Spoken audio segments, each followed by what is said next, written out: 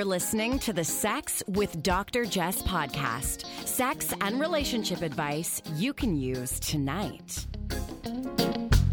Welcome to the Sex with Dr. Jess podcast. I don't know why I'm singing. You just wanted to change it up a little? Yes. Are you taking requests? Absolutely not, but I am going to throw a karaoke party once it's safe to do it. What? I am going to rock out. Karaoke is the last thing to come back because of all of the screaming into the mic. There is no singing. It is just screaming and spitting everywhere. I would like to hear Return of the Mac. I'm going to throw some D's on it, is what I'm going to do. Okay, fine. All right. Today we're not talking karaoke. We are talking resentment. We're going to talk about what it is, how to let go of it. And we're about to be joined by the Roxanne Francis, an award-winning registered social worker and psychotherapist, a consultant and speaker. She has been working with companies and people all over the world to achieve their mental health goals for over a decade. She is the owner of Francis Psychotherapy and Consulting Services, where she provides psychotherapy to individuals in the community. She also does clinical supervision for other therapists and does a whole bunch of consultation with organizations around mental health in the workplace, around diversity, equity, and inclusion, around burnout. Ooh, a lot of us are feeling that right now, around children's mental health, around parenting. She's also a media mental health expert, which is how I got to know her. And you'll see her on newscasts and print and online publications pretty much everywhere. How did she find time for this podcast? She is so busy. I know. I just forced my way in there into her IG DM. Before Roxanne joins us, I want to send a huge shout out to our sponsors, Adam and Eve, who have yet again extended their promo for 50% off almost any item plus free shipping and a whole series of free surprise gifts with code Dr. Jess. So be sure to check them out at adamandeve.com. I was actually online shopping and I noticed a bunch of their lingerie and hot fetish wear is on sale right now. So I have my eye on something called the Scandal full-length bodysuit. So Brandon, you should actually go check it out. I know you're not... Do they have them in my size? Probably. That would be amazing. I think I'd look great in it. I mean, I know you're not a shopper. By the way, I'm talking about for me. You know, the last time you bought me clothes, do you remember you bought me like a tiger print spandex dress? I had to take it back. Winning. That was probably a decade ago. So now I'm giving you a strong hint. No spandex tiger print dresses for me. If that's your jam, that's cool. It's just not my style. Instead, go find the Scandal full-length bodysuit at adamandeve.com.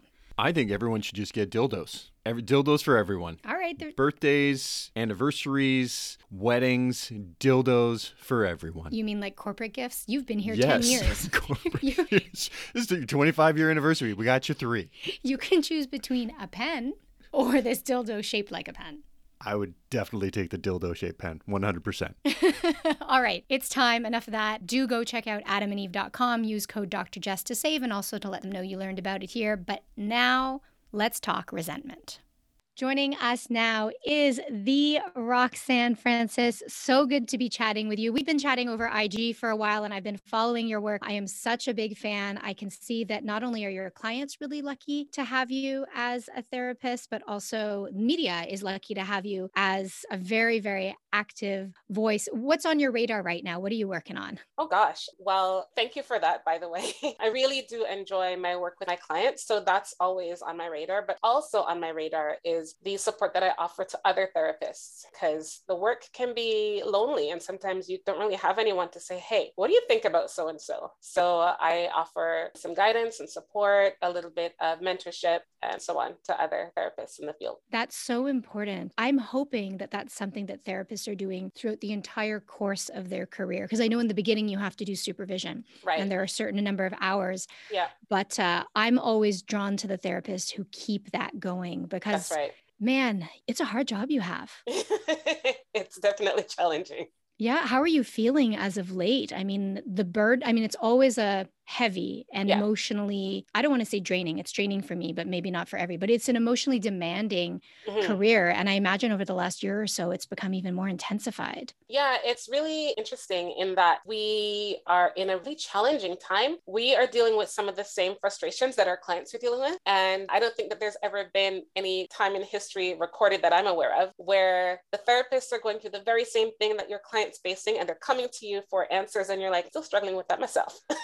The isolation, working from home, the whole family at home, all of that stuff is challenging. I think at this point, maybe the difference is that the therapists have, I guess, more coping techniques and strategies.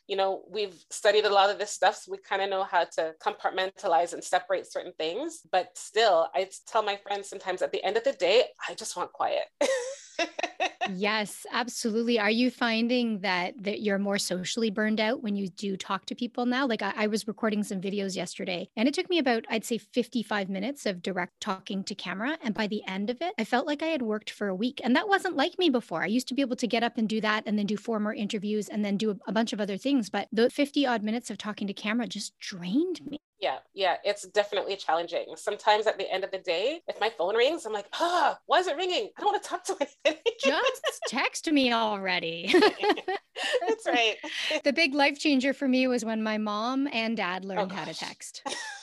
It's like just like a whole new world out there. My dad's texts are very formal. Like it's kind of like, "Dear Jess, this is dad." Not exactly. It started that way. And then I'm like, sometimes I have to look up the words he uses. I'm like, this is a very, very long word for a text. I think he's asking if dinner's at 6 p.m., but I'm not sure. Too formal. Exactly. Now you work with a huge range of issues, but one of the ones that I'd really like to talk about today is resentment in relationships. And I can see Brandon and I are in different locations for folks who don't know. Well, not different locations. We're in a different room in the house just for sound purposes. But I see Brandon's eyes kind of widening around resentment. Maybe I'll go to you, babe. Do you think you harbor resentment? Are you like a resentful person? Are you feeling much resentment these days? I think it depends on the relationship. I think if I were to reflect on our relationship, I don't feel very much resentment. I'm sure that there is some, like I'm sure that if I were to really be honest and unpack some stuff, there must be some somewhere hidden in some nasty corner. Is it because it took you 4 hours to make the salad board yesterday? No, I made a salad board yesterday. It was really nice. No resentment. No resentment. I enjoyed that process. It took me a very long time to do it, but I didn't dislike it. Now, if you ask me to make something more complicated, I will definitely resent that, the request. But when I think about other relationships that I have, I definitely have resentment, and it's resentment that I don't know how to address. And it's meaning address with the other person or address with myself, like come to terms with it. And I don't really know how to fix it either. Well, I'd like to hear about what you think triggers your resentment, but let's obviously go to the expert here. Roxanne, what is resentment? Like, how does it even build? It's so funny. We often look at these things and expect these huge, huge explanations, but I think resentment really just boils down to unexpressed anger or unexpressed frustration. Sometimes the frustration is there and the anger is there, and sometimes we don't even recognize it. And if we don't even recognize that we're harboring this thing, it's definitely unexpressed. It's unexpressed verbally, but it comes out in so many different ways, right? It just leaks out. Absolutely. And you must feel it in your body. Like, totally. I mean, how do clients explain resentment in their bodies? Or maybe Brandon can weigh in after as well. Yeah, I get different things from tightness in my chest, knots in my stomach, grinding my teeth, headaches all the time. I'm just counting and checking the boxes here. So yeah, just keep explaining my resentment. Yeah, continue. Difficulty falling asleep or staying asleep, right? And just tightness in the body in general, because, when we hold anger, there's tension, right? And so that can result in tightness in the body. And once the resentment gets processed, once we're able to discuss, once we're able to find a resolution, that physical tension tends to release itself. That makes sense. So it's this unexpressed anger or frustration or dissatisfaction. It builds over time. You can feel it in your body. How does it show up in relationships? There must be so many different ways that you see resentment come out, whether it's in a very straightforward way or in all these kind of corollary ways that we may not even recognize as resentment itself. It can come through just, in some women that I work with, there is the, banging around pots and pans, the popular, how are you doing? Fine, sometimes that can show up, in the bedroom, right? Oftentimes when things are unresolved, people don't want to be touched, right? Get away from me. I'm not into that. But quite often people will come to me with, they think that their issue is unique to them, but I hear these stories so often. They play out like the same old tape where one partner will say, I'm always the one putting the kids to bed. I'm always the one making the meals. I'm always the one doing this. I'm always the one doing that. And you get to chill on the couch. And so when the other person who's chilling on the couch goes to, to touch you later, you get the cold shoulder. And then but you're always frigid. You never want to acquiesce what's going on. Nothing's going on. And then they come to me.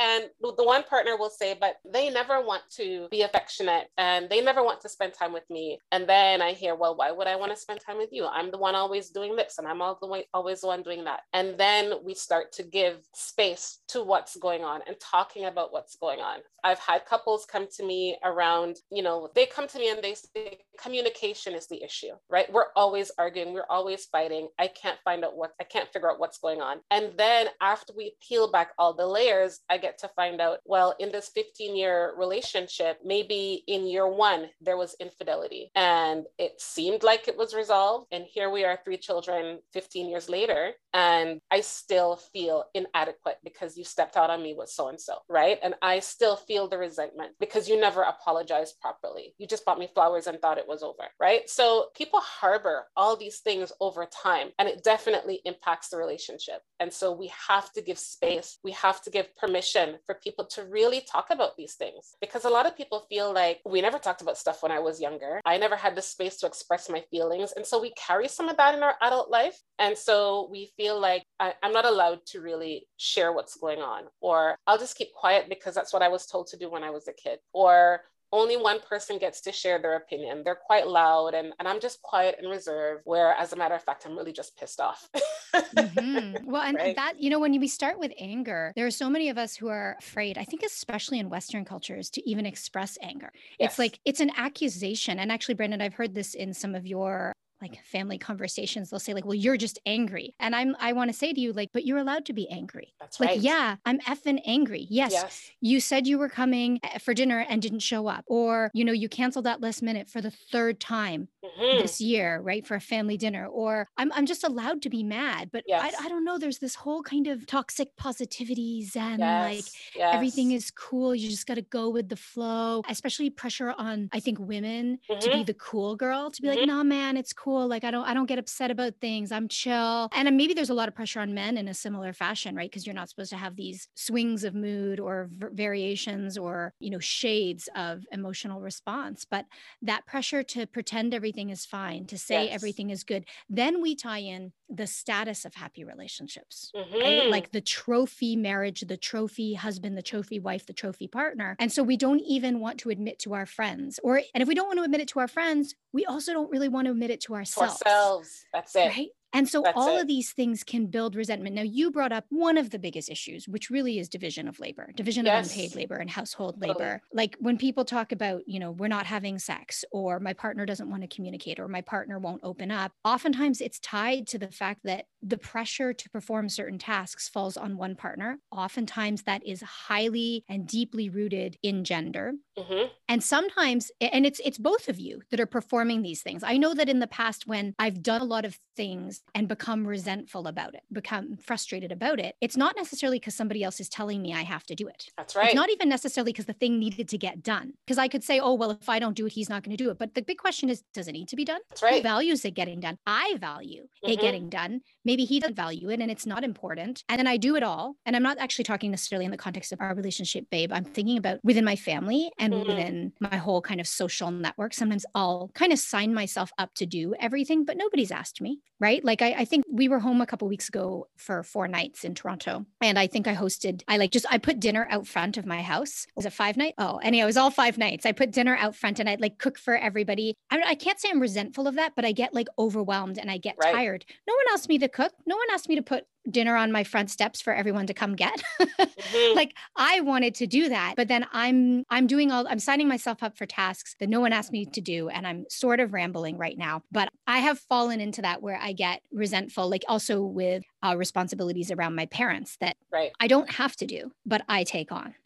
Feeling responsible for other people's feelings is a big one. So we've got division of labor, Yes. which is very, I think, clearer to look at. But then there's also emotional labor that Yes. sometimes is put on you, but sometimes you decide to take on yourself. Like if I'm worried that, I'll just make this up, that my mother is upset about something, or that, you know, there's an interaction between my mother and another family member and I want to make it better. I'm just making this up, Mom. But it's actually not on me to figure out, but I seem to somehow think I can be the fixer. Right. So who's creating that situation? Me. Exactly. Like, babe, do you have an example of like how your resentment builds? I know oftentimes yours is around feeling like people, well, I don't want to speak for you, but I think like I've noticed when people expect things of you or demand things of you or are a little bit greedy. I mean, again, I think it depends on the context, but I think, you know, when it comes to certain relationships, when I feel like I'm being taken advantage of, that builds resentment. Yeah. And I mean, maybe I should just stop right there. Maybe I should just stop right But, there. you know, babe. I come on, want to share. jump in on that piece just and tie that in with what you were saying just earlier around anger, right? You know, we tend to vilify this emotion, but it's an emotion like everything else. Joy, fear, pride, anger. It's just one of them. And I like to think that emotions are kind of like the thermostat for what's going on with you, right? They tell us that something, it's like the dashboard in your car. When the light flashes E, you know, you need to get gas. When the engine light comes on, you need to go find yourself a service station right away. Something's happening on the inside, and we need to pay attention and find out what that is. And when people get angry, oftentimes people equate that with like violence or something like that. But to be quite clear, anger serves a purpose and we need to pay attention to it. Anger tells us when our boundaries have been crossed. Think about why you get angry. Like Jess, you were saying when someone's late and they don't call, maybe when you've made dinner and you're waiting for someone to show up, that's a boundary for you. I've gone out of my way. I've done this nice thing. You said you were going to be here on time. Time is important to you, right? You know, Brandon, when you feel like someone's taking advantage of you, that irks you, it causes resentment, it causes anger. It tells you about who you are, and it tells you about how this person is crossing your personal boundary, and your emotions are saying to you, I can't have that. And that's where anger comes up. So it is now when you find yourself being angry, now it's important to figure out, what am I going to do with that, right? Am I going to punch a hole in the wall? Am I going to yell and scream? Am I going to collect myself? And then firmly, clearly say to the person who's crossed my boundary, I can't have this. Please don't do this anymore. Here's what I expect in the future, right? And what happens is we don't pay attention to that because society says, no, anger isn't cute. So we stuff it down. We don't talk about it. We get resentful. And then we're in the couple therapy office in a couple years. Is it okay to first slam the drawers and bang the pots and then collect myself? Totally. Babe, do I do that sometimes? Like I kind of like make a whole bunch of noise. I don't think so. I mean, I can't. Nah. I feel like sometimes I must, because I had that in my household growing up. Yeah, totally. Me too. I mean, yeah, so did I. Yeah. So as you're walking us through this, I think about, I talk about jealousy often and how you need to make friends with jealousy, how it's functional and normative. And I have to admit, I haven't spent as much time thinking about anger in the same, and of course, as you're explaining it, Roxanne, it's like so clear. Well, this applies to all emotions. Like no emotion is good, bad, or avoidable. And so anger is, I really appreciate that. It's telling me something is going on in my body or in myself. And so I need to do something about it. And so obviously the big question here is, how do we let go of resentment? And as you walked us through that process of, using it as a barometer, using frustration or anger as a barometer, you're already answering that question, right? So if my resentment has built because someone in my life constantly cancels plans, well, how can I let go of that resentment? I'm assuming that I can tell them, like, this actually doesn't work for me. When we talk about setting boundaries, we all often talk about saying what our expectations are and what the consequences are, right? So if you're not going to show up, I'm not going to invite you. Or if you're going to be late, I'm going to start without you, right? If A occurs, then my response will be B. And then following through on that. But I want to add an extra layer to this, which is, okay, so I can maybe set that boundary, but following through on the boundary might be hard for me because I'm like, I want to please and I don't like people mad at me. And I'm scared of being perceived as not the nicest, right? Like this is something my friend Luna and I talk about. Do you know Luna Matatas? She's another sex educator. Yes. absolutely brilliant. And we share a lot in common emotionally. And we were talking, well, I'll share what I was saying yesterday is that like, there's this fear that people won't like me. Like I'm so desperate for people to like me. And then, the therapist will begin with, well, you have to work on liking yourself. And I really do like myself. So there's something in my background, in my history that I have to kind of get at. So it's not as clear as like, okay, I'm resentful. I'm going to let go of the resentment by speaking my mind. But then I also have to follow through on that boundary I've set. And in order to follow through, I have to work on my people pleasing stuff. So how do we do that? Like, let's give an example of, well, maybe you can use one from one of your couples clients, like couple that's resentful over something for many years. Is there something that comes to mind? Let's see. The one that immediately comes to mind is that infidelity example, but because comes in quite often. People have been together for years, decades, and the wife is still, or one partner is still caught up with something challenging like infidelity that happened in year 1, year 2 when they were dating. I find that what tends to happen is that the reason that we often harbor resentment for so long is because somewhere along the course of our lives, and particularly in childhood, we've gotten the message that it's not safe to share how you feel. Because like you said, someone might pull away their love, right? So we might not be liked if we share how we feel. Or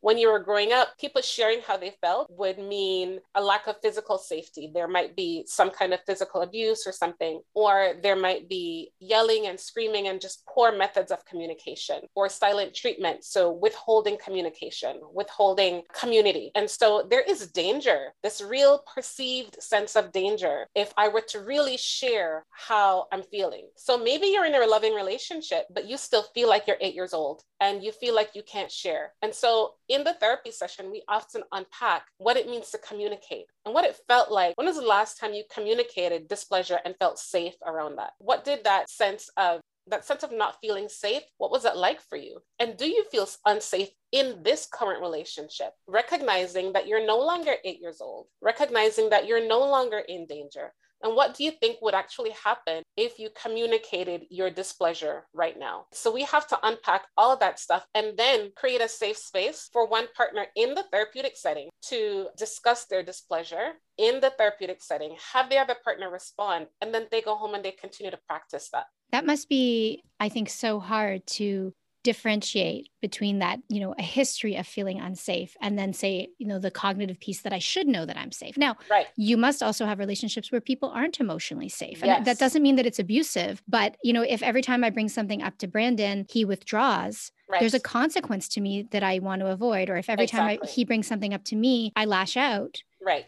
It doesn't have to be like full abandonment. No. Right? Like the brain and the body we're seeking of safety, aren't we? Exactly. Like all the time. Full safety. So if you are harboring resentment over something that happened years ago, or over the course of many years of feeling that you've done more, or I'd love to give another example. If I see this all the time where one partner sort of gives up their career to raise the kids. Yes. Yeah. And then the kids are like 14, 18, 20, and obviously don't require the same type of support or same hands-on job that you had. And they're feeling like they have to start over again. Right. And I want to just say with so many of the couples that I work with, both partners had the potential to do huge, exciting things in careers, but you just oftentimes two can't do it. Right. Like Brandon and I are like, we don't have kids, so it's a different story. But when you have kids, it can be really challenging. Yep. So that can lead to like years of resentment. So totally.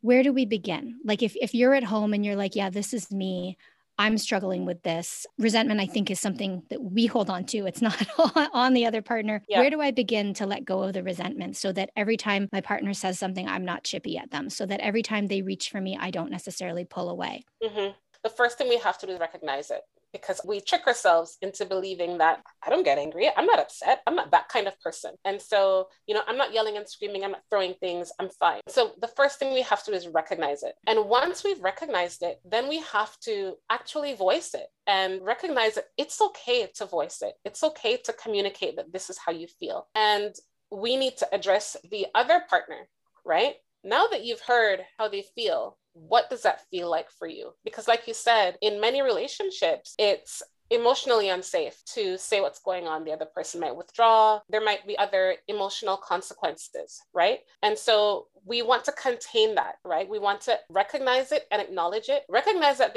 once one partner A talks about how they feel, they explain why they're feeling resentful. We need to talk about how partner B is feeling, right? Is it that you need a minute because you've just heard a lot of things come down? Or are you okay to share, quite often, like you said earlier, sometimes we get resentful because we are doing all these things when no one's asked us to. And so the other partner might be like, what? Well, I did not know. I didn't expect that. I didn't expect you to do all of that. You really need, speaking to myself here. My partner would say, just ask for help. I'll help you. But you just take this, okay, I'm talking to myself. You just take on all these things, right? Without asking for help. And then before you know it, you're resentful. So we need to be able to communicate this in a safe place. And then after we've communicated that, recognize that feelings are hurt, apologize where apologies are due. And they need to be real apologies, real heartfelt, sincere apologies. Just because you apologize, it doesn't mean that you owe like 5 dozen roses. But if there are steps that need to happen in order to sort of make amends, then take those steps. So I'm thinking that so many people would arrive at an impasse before we can even get to acknowledging wrong. So if, I say, I gave all of this up to support your career, you got to have the glory, you get the recognition. My partner might say, like, that was your choice. Like, I didn't make you do that. I didn't, you wanted to do that at the time. How do you get them to open up to the perspective or to the potential that we're all responsible here, right? It's not blame, but like we all made this situation and we need to look forward. Like, how do you get over that hump? Yeah, again, that's where I come in with guiding the conversation. Oftentimes when we hear something that we don't want to hear, the first thing we do is defend ourselves, right? That was your choice. I didn't ask you to do that. When that's happening, when you're so quick to defend, you're not really hearing the hurt. You're not really hearing how it's impacted your partner. You're not hearing the consequences. You're not hearing how they felt life has passed them by. You're not hearing how they feel when they have to live in the shadows and you get to live in the spotlight, right? Or it might be perceived that way. The other partner may think, I wasn't always in the spotlight. This is really, really hard. I carried this whole home financially. And there are times when I felt like I couldn't make it, but I couldn't come to you because you wouldn't understand. So each person experiences it differently. It always looks like the grass is greener on the other side. You get to play with the kids and make fancy meals and watch soap operas all day while I'm trying to, bust my butt trying to make sure that we have a roof over our heads. It always looks different. And so it's really, really important that space is given to each person to share their own reality. What I often do is when one partner is allowed to share their reality, I get the other person then to rephrase it. Can you tell me what she just said? It doesn't have to be word for word. Just tell me what you think you heard. And once in the retelling of what they've heard, it starts to sink in, because now you're almost putting yourself in the other person's shoes just by saying the story out of your own mouth. What a great technique. You've created a buffer to kind of just stop the immediate defensiveness. Right. Because we're all defensive. Yeah. Like, no one wants to be wrong. No one wants to hurt someone they care about. No one wants to be, part of making them feel badly over years and years or even for a minute. So I love that, what I'm hearing from you is like that just lets it sink in for a moment. Yeah. And I'm sure there's something chemical in the body where that creates more empathy. It does create empathy. I'm not sure what the chemical reaction is, but it does create empathy. And that's what we're looking for. When you are able to see things from the other person's point of view, it bridges that divide and people begin to reconnect a little easier. So I really appreciate that you're able to facilitate this in session. And I can really hear how important it is for couples to go to a facilitated conversation, whether you call it therapy or counseling or psychotherapy. It's a facilitated conversation. Right. And I want to acknowledge that not everybody can do that. Yep. Like when I hear you speak, I'm like, oh yeah, this would definitely be easier with you at the helm. You tell me when to speak. You tell me what to say. I won't interrupt Brandon. You'll tell me when it's his turn, my turn. For people who aren't willing to get to therapy or have, only one partner is open to going, or they just don't have the budget or time for it right now, how do you do this at home? Like what technique can you employ to slow your roll sort of and not just dive into the defensiveness or the attack? One of the things that I encourage people to do is write each other letters. And I don't mean type it up in your notes or send an email or send a text. I mean, actually old school, get a pen, a notepad, and write. The process of slowing down to put your thoughts on paper. It can take out some of the steam. It can take out some of the accusatory kind of tone. So I often suggest that. The other thing that I suggest is asking yourselves, if you're going to be talking about this at home, before you have a conversation, ask yourself, what do you think is your partner's intent? Because sometimes we feel like our partner engages in this way, or they always do this, or they always do that. My question is, do you think they intended to hurt your feelings? What do you think was their intent? When you have been at home these past 12, 13, 14, 15 years, and your partner has been working, what do you think their intent was? Do you think their intent was to just kind of throw you in the corner so they could live it up? Is that what you really think? Because if that's the case, you have to think about, did I choose someone whose intent has been to hurt me all this time? And so it really causes us to reflect and think about this person that we chose. The other thing I ask people about is think about when you first got together, because oftentimes when you first get together, it's amazing. And then I ask, what do you think happened? Where was that shift? And when you can think about that shift, when you can identify that shift, then let's talk to each other about that shift. Let's not talk about right now, but let's talk about when things started to go a little bit different.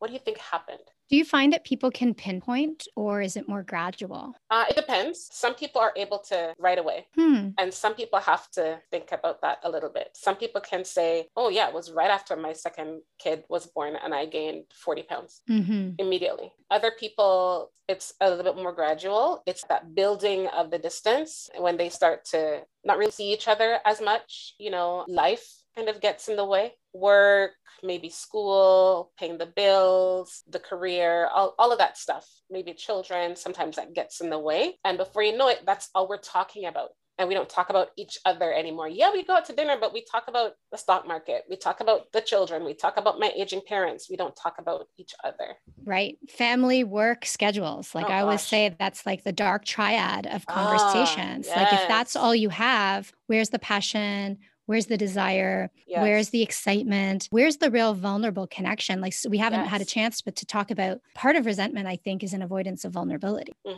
Yes. Yes. It is much easier to stay angry than to say like, man, I feel lonely.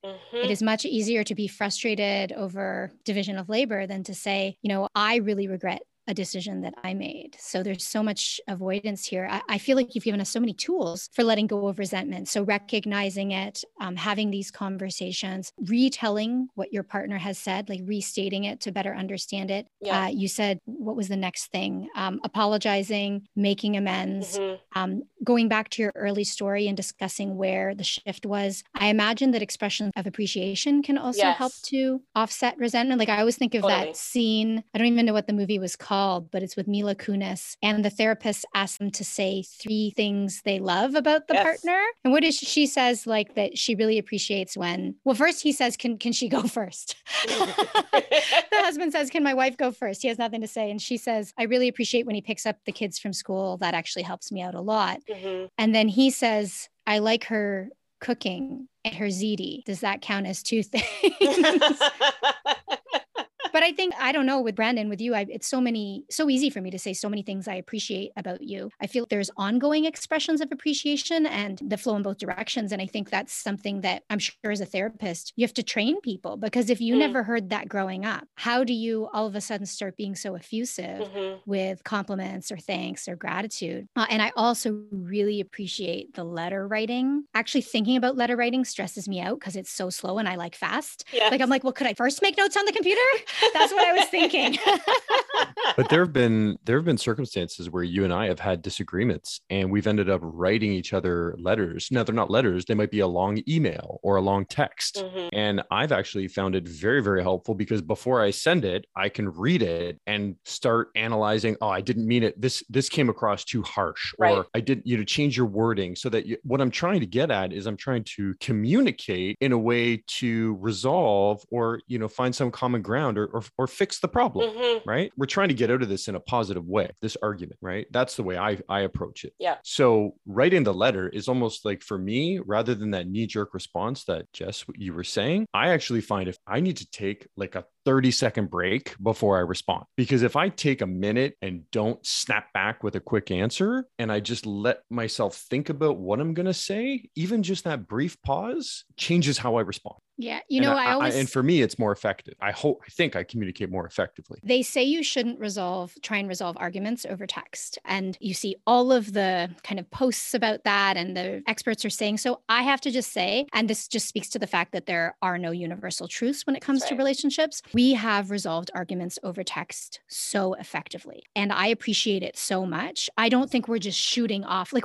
I wouldn't say we're fighting. I feel, oh, maybe that's just semantics. I feel like we're trying to resolve something, come to a resolution, as opposed to like, throwing or hurling accusations. But I find it so useful over text for exactly the reason you're saying, Brandon, which is that you get a moment to pause. I'm a literal person. I'd always rather read than listen. And you can edit and delete. I don't know if you run into this, Roxanne, if like, maybe I'm way off, because every therapist I've ever talked to has always said, no, you're wrong. I don't think you're wrong, but I think it works for you because you and Brandon are already really good communicators. You are already quite in sync. I could tell from just listening to the podcasts that you guys have recorded together. You guys are very much in sync, and you guys are effective communicators. And so it really, really helps when you are able to communicate in that way. The couples that I have met, like the ones who struggle with communicating over text or resolving disputes over text, they're really not good at communicating to begin with. And so they fire off these accusations and these mean statements. And then before you know it, they're deeper in than they were before. Right. And for those people, I say you need a face-to-face conversation and you need to slow this down with letter writing, because the text is just not helpful, because people fire things off and they hit that arrow or they hit send before they read it over, before they consider how is the other partner going to feel reading this. Yeah, but I don't absolutely. think you guys struggle with that. No, and I can't say we've said, like, we're not like saying mean things to each other. It's more like, here's what I'm thinking. Here's what I'm struggling with. Right. And believe it or not, text slows me down. But letter writing seems like something that we could definitely explore. Brandon, anything to add on resentment? I thought you were going to say so much more about the resentment in your relationships. No, I've just listening, and I'm just listening and learning, and for me, I find you commented on how anger is an ugly emotion, like people associate it. So it's like I never want to be angry. I never want to go there. It's like, oh, I'm not angry, but the reality is I am angry, and I know now I'm allowed to be angry, but I think for me, I equated anger with like a full stop. It was like, that's it. I'm angry. There's no solution here, as opposed to I'm angry. This is why. I know that there's a solution. Here it is. I had that happen recently where I was so worked up. Like this accumulated over the course of it had been going on for a long time, but I had a discussion. After the discussion, it was like the sun came out and rainbows were there and everything was so much better. Now it's not completely resolved, but I had let it fester and get so bad that I was so irritated that it was manifesting itself physiologically. I was having, bad sleeps. It was just affecting my mood in so many different ways. And I knew that I needed to have this conversation. I didn't want to have it. I had the conversation. And immediately thereafter, I was just like, because of these like physiological responses that I was having. So I was just so adverse to being angry when it was like, no,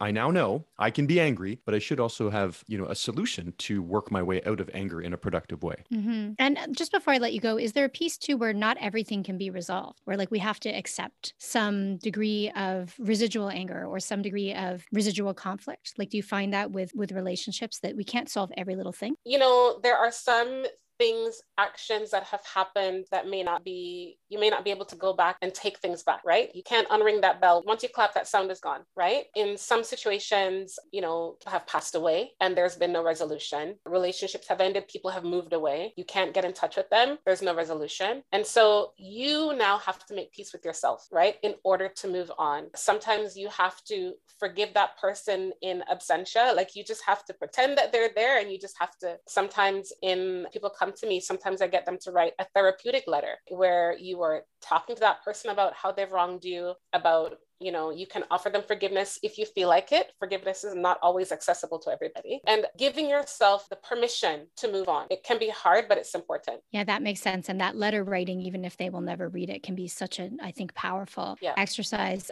You've provided us with so many strategies, so much perspective on resentment. And hopefully people will feel like whatever little resentment or big resentment they're feeling, they have additional tools now to address it within yourself, or if you have a partner or partners with your partners as well. Roxanne Francis, thank you so much for your time and insights today. Where can people find you? You can find me on Instagram and Facebook at Francis Psychotherapy. You can always head to my website, francispsychotherapy.com. And I may just show up on TV, on the news somewhere, just talking about all kinds of stuff related to mental health. Awesome. And we do have many therapists who listen. So when is your next clinical supervision or support group opening? Yeah, so that opens up in October. So it's a 4-month span and we do clinical group supervision. So I'm happy to have new people on board. They can join the waitlist at francispsychotherapy.com/waitlist. Awesome. Thank you so much. We'll put all of those links in the show notes. Thank you, folks, for listening wherever you're at. Have a great one. You're listening to the Sex with Dr. Jess podcast. Improve your sex life. Improve your life.